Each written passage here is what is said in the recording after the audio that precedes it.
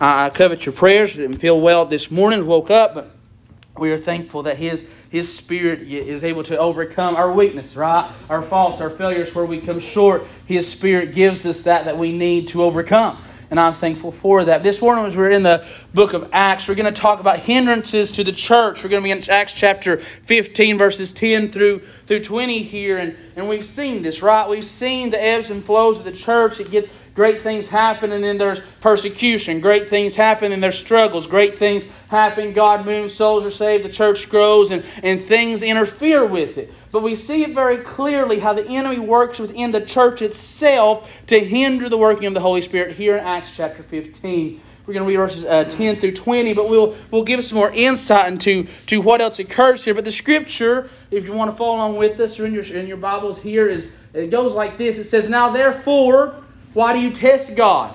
By putting a yoke on the neck of the disciples, which neither our fathers nor we were able to bear, but we believe that through the grace of the Lord Jesus Christ we shall be saved in the same manner as they." Then all the multitude kept silent and listened to Barnabas and Paul, declaring how many miracles and wonders God had worked through them among the Gentiles. And after they had become silent, James answered, saying, "Men and brethren, listen to me. Simon has declared how God at the first visited the Gentiles to take out of them a people for His name.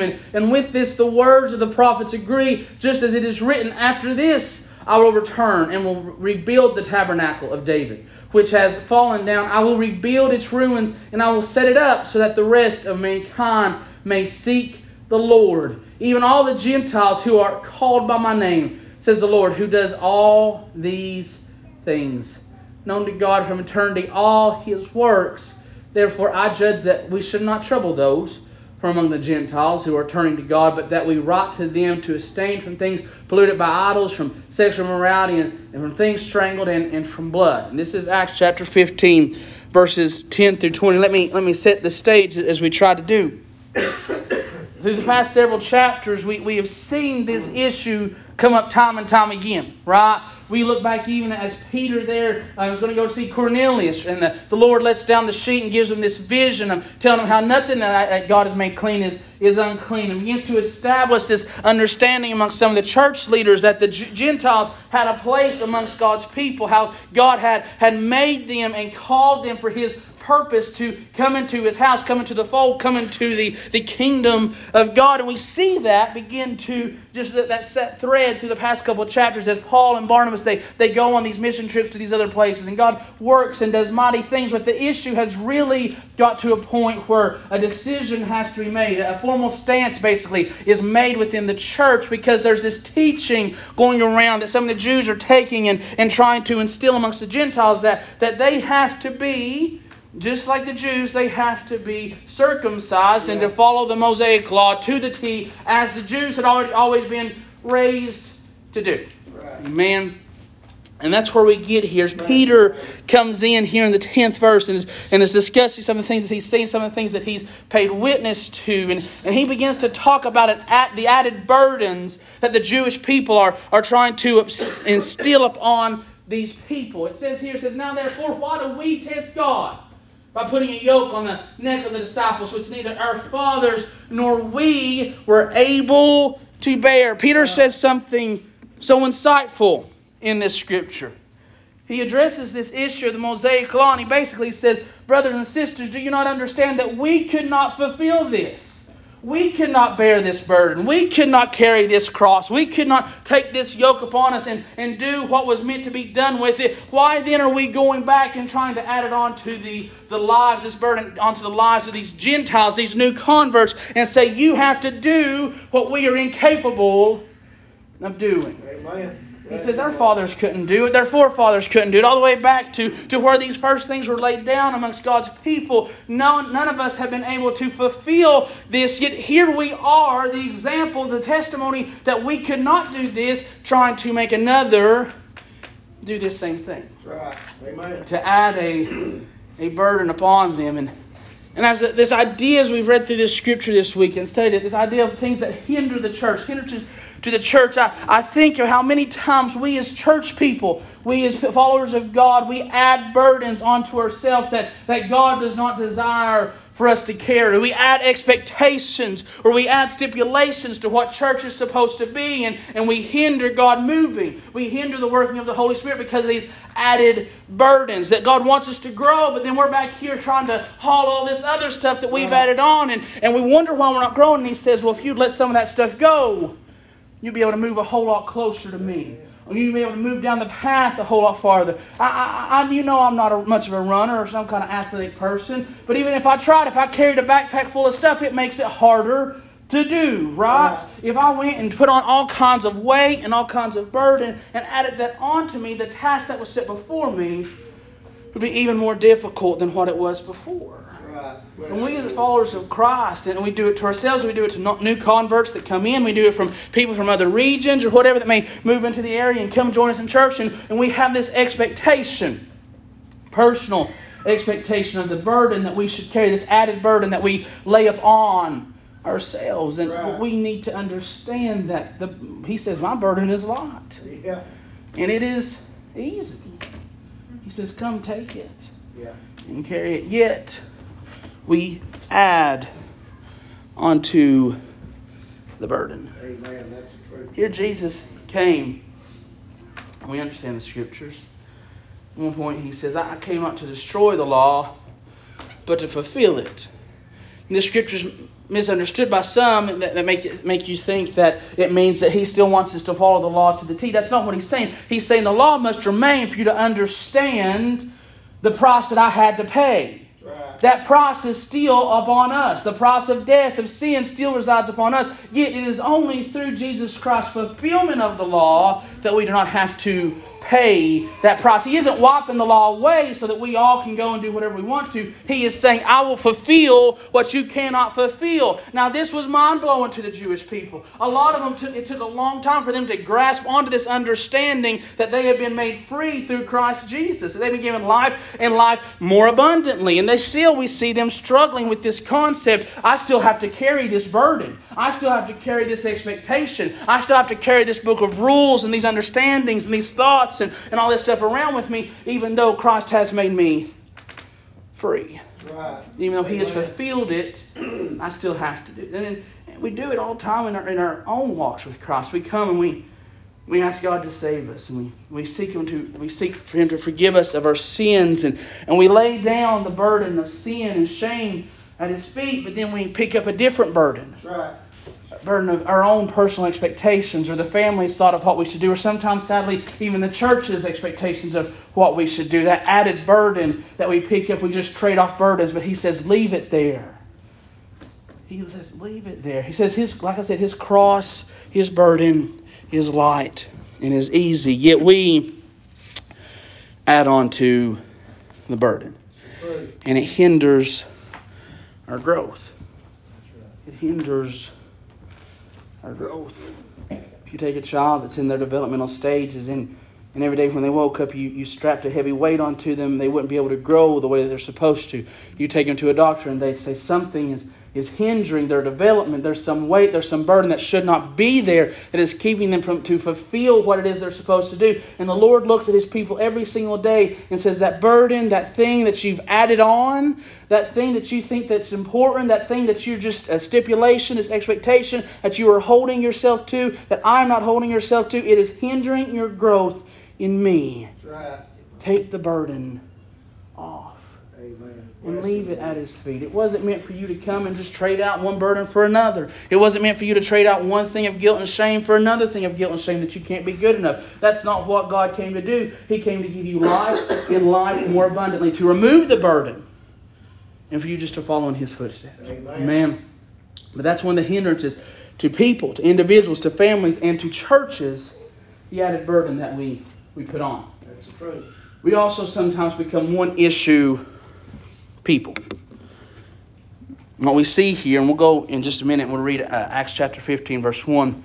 We see it's very easy for us as people to become hyper-focused on one or two things that we think are the most important things. Very easy for us to do that.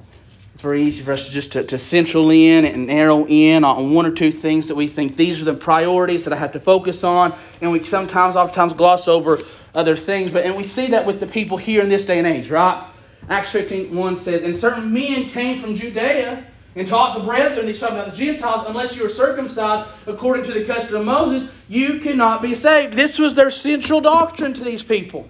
This was their main focus. They hyper-focused on this issue that they felt the Gentiles were doing wrong, and they narrowed in on it, and that's all that they talked about. That's all that they discussed, to the point where it became an issue amongst the people, where they had to have this conference in Jerusalem, where they had to get all the leaders together and say, hey, this is all that we're talking about right now. This is all that we're dealing with right now. The gospel can't be preached because we're too busy talking about circumcision. We have to come to a point to where we understand what we believe on this and move on with it and do what God has called us to do. We become too focused on issues that we sometimes forget about the gospel. And that is a dangerous thing. And the enemy will make you feel like you're holy and righteous for focusing on these issues. And you look back, you haven't shared the gospel with anybody. You've just told them what you think about a certain position. And that is dangerous. And it is harmful. People aren't going to be saved by talking to them that they need to be circumcised. That's not how it works. People aren't going to be saved by talking to them about this issue or this position or what your opinion is on this. Or even if it is a sinful act, if that's all that you focus on, people aren't saved by going over sins that they already know or convicted of in their hearts. They're saved by seeing and experiencing the goodness of God. Amen. That's what leads a man to repentance. But they focused on this one issue. And this is what the enemy wants to get you to do. Because you will feel righteous in what you are doing, yet you will not be fulfilling the work of God that He has set and established for you to do. And you leave a conversation feeling like you've done God's work, and God's like, you never even mentioned my name. Yeah. And we can leave a big spiel about this and that and feel like we have been a great Christian, yet we have never shared the gospel message once. Because we're so hyper-focused on one issue. When the issue becomes bigger than the gospel, we have strayed. Amen. That's the truth. When the issue becomes bigger than the gospel message that we are called to share, we have strayed. But we do that. Just as they did back then. The enemy, every generation, every couple of decades, every whatever it may be, he brings up something else and it becomes the issue. Right? We can look in our world and we can see the issue or a couple of issues. And the church world hyper-focuses on it to the point where we stop sharing the gospel and just start talking about these issues. That's right. Amen. Jesus came to share the gospel, the good news of Jesus Christ, that He had come, the Messiah had risen, came, and His disciples were left to come and talk about the risen Savior, not about their issues. Right. Not become focused on the things of this world, but focused on things above. And we need to focus on the things above. Here's the reality. Is that the enemy will get us to a point to where we're arguing over what issue is most important instead of trying just to do the full work of Jesus Christ. Amen? Gilbert and Austin, come here. And we do this all the time. We don't even realize it because the enemy has got us so convinced that we're doing the right thing that we just don't even notice it. But I have a small puzzle here. Okay? I forgot to bring a puzzle from home, so this comes from our children's church.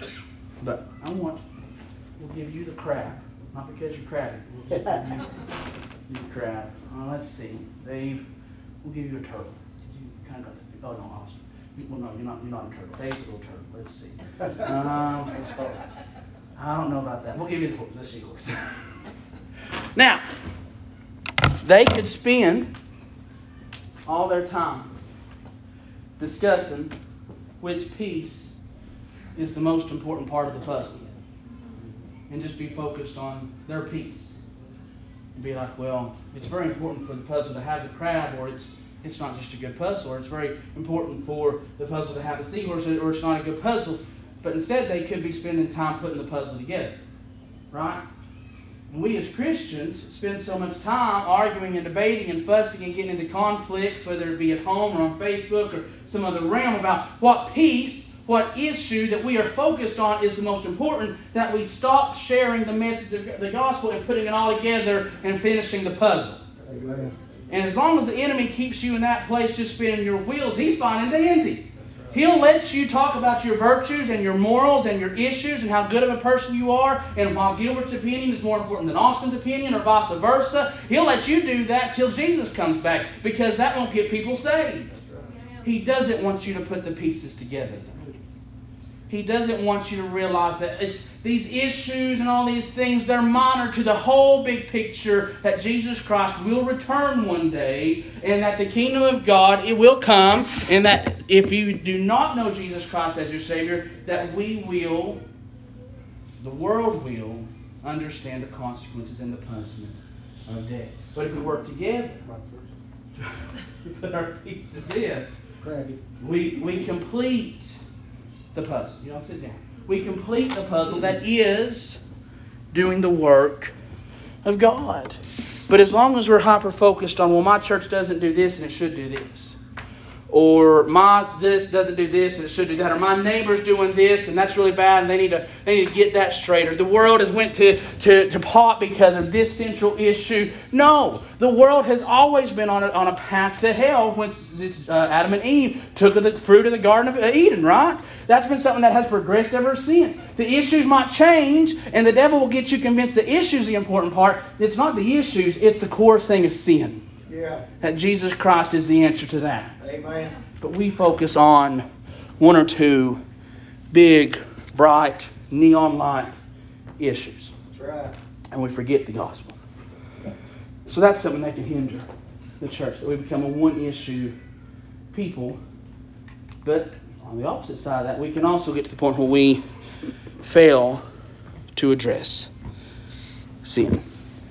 I said all that with the last point, but that does not mean that we should ignore sin. That is not saying to compromise our beliefs, but it is saying that we need to understand that the issue should be bigger than the core gospel message. But we also have to understand that we must address sin in a righteous and upright fashion that God would desire for us to. Because here's what the leaders said. They go and they meet and talk about all this. Peter tells them, why are we doing this that we couldn't? Why are we trying to make them do that we couldn't even do?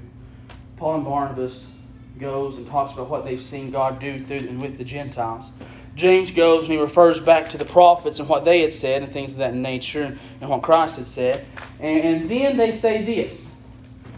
He says, therefore I judge that we should not trouble those from among the Gentiles who return to God, but that we write to them to abstain from things polluted by idols, from sexual immorality, from things strangled, and from blood. He says, instead of just focusing on the one, let's just let them know that this is sin. We address sin as a whole, not just this, that, and the other, not just to pick and to do, or the ones that we think are important, or the ones that mean a lot to us, or the ones that stand out the most to us, or the ones that we aren't doing, so we're okay pointing them out. But he says, let's just address this sin whole, and then we'll allow God to do the work that He needs to do. They don't say to not address sin. He doesn't say let them go do what they want. He doesn't say, well, we're just going to move past this point and then we're just going to tell them that whatever they want to do, they're Gentiles, they can do whatever. No, they address the sin, but he says we're not just going to focus it down to one little thing. We're going to let them know that sin is a broad thing that we need to be aware of, that we need to be conscious of, and we need to work to avoid. It's not just this one or the other. Here's the thing, and we think we said it in Sunday school. We as a church, not us necessarily, the globe over, the church world is often called hypocritical by the secular world. And why is that? And we can look at a lot of different reasons. And you can give a bunch of different explanations. I think it simply comes down to this. We deal with certain sins different than we do with others. Right. We are inconsistent with how we approach sin. We do.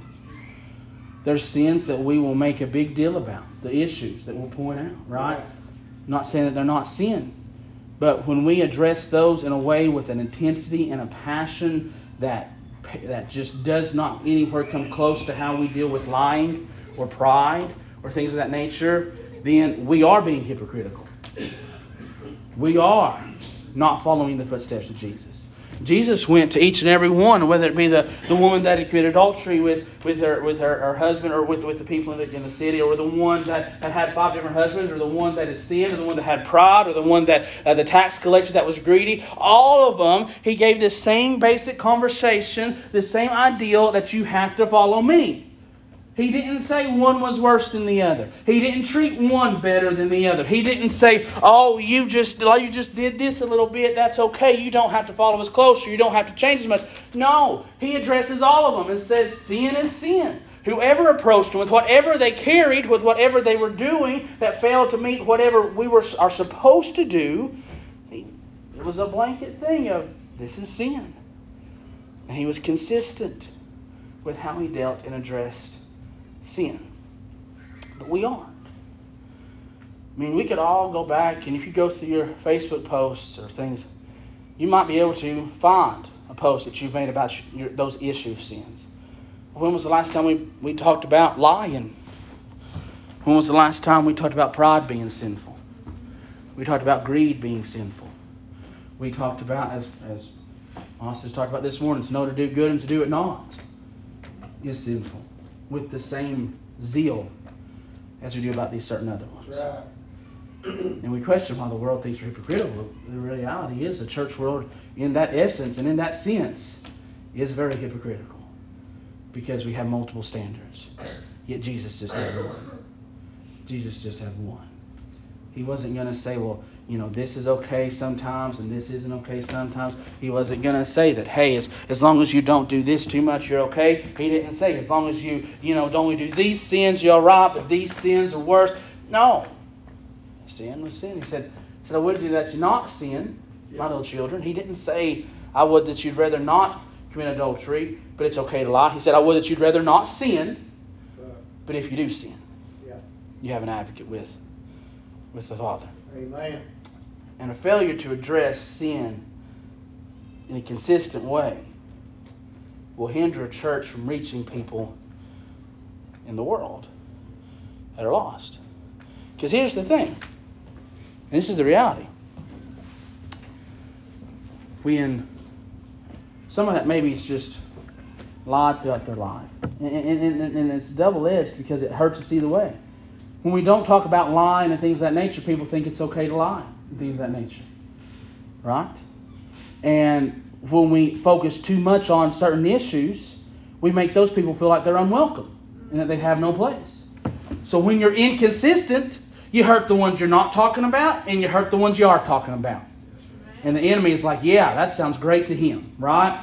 But if we are consistent in how we approach sin, if we are consistent with how we talk about sin, if we are consistent with how we point out sin and how we go and address it with the people around us or in our own lives, then the enemy can't use that and say, well, you're okay because they don't talk about lying that much. That's okay. And he can't say, well, just because they talk about this all the time, they must not want you. We are consistent throughout it all. All right? I worked at McDonald's a long time ago. And McDonald's big spiel, a big thing, and I don't feel like they made it, but that's their own thing, is that the same burger you get today would be the same burger you get 3 days from now. That it looks the same, it tastes the same, it's the same way, it's consistent, right? At McDonald's, this is their brand, that they are consistent, that there's no question what you're going to get. Do people question the Christian they're going to get from you day from day? Do they question, well, am I going to get the holy roller today? Am I going to get the one that's going to point out all my flaws and ignore theirs?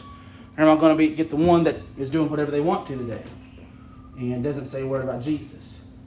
Do they question what they're going to get when you roll up, when you get close, when they see you? Or do they know this is the consistent that I want to see? And if it's a lie, or if it's fornication, or if it's robbing and stealing, or violently hurting somebody, they're going to treat sin as sin. And I know that because they are consistent. They're not hypocritical in the way they approach sin. They are consistent in it. But we have to understand how we approach.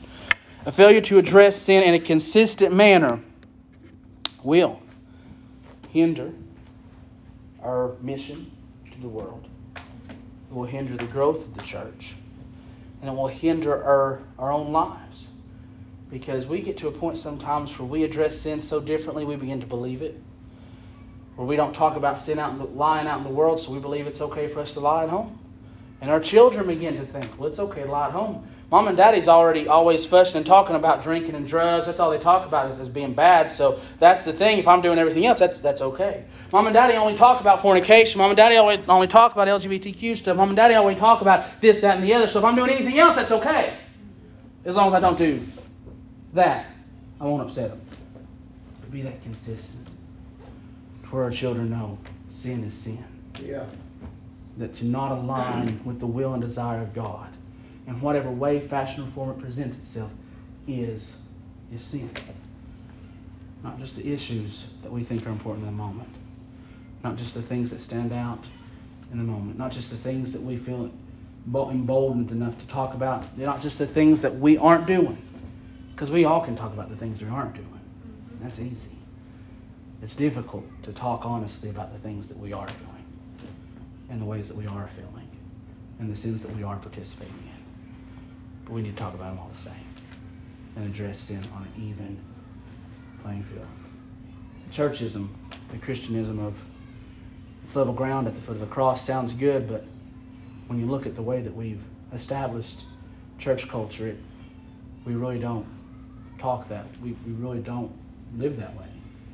We think that it's different for everybody, depending on what they've done. But sin is sin. And any kind of failure to align with God is sin. And it all needs to be treated the same way. It all needs to be treated. Because in the end, somebody's not going to get a pass just because all they did ever in their life was lie and they didn't accept Jesus. Somebody's not going to get a pass just because they had a little bit of a greedy heart, but they never did anything really bad. Because the main issue is accepting Jesus. Right. Knowing Him. Believing in Him. Amen. Following Him. Inviting Him in. People will say, well, why is God sending me to hell? No, that ain't how it works. We're on the way to hell.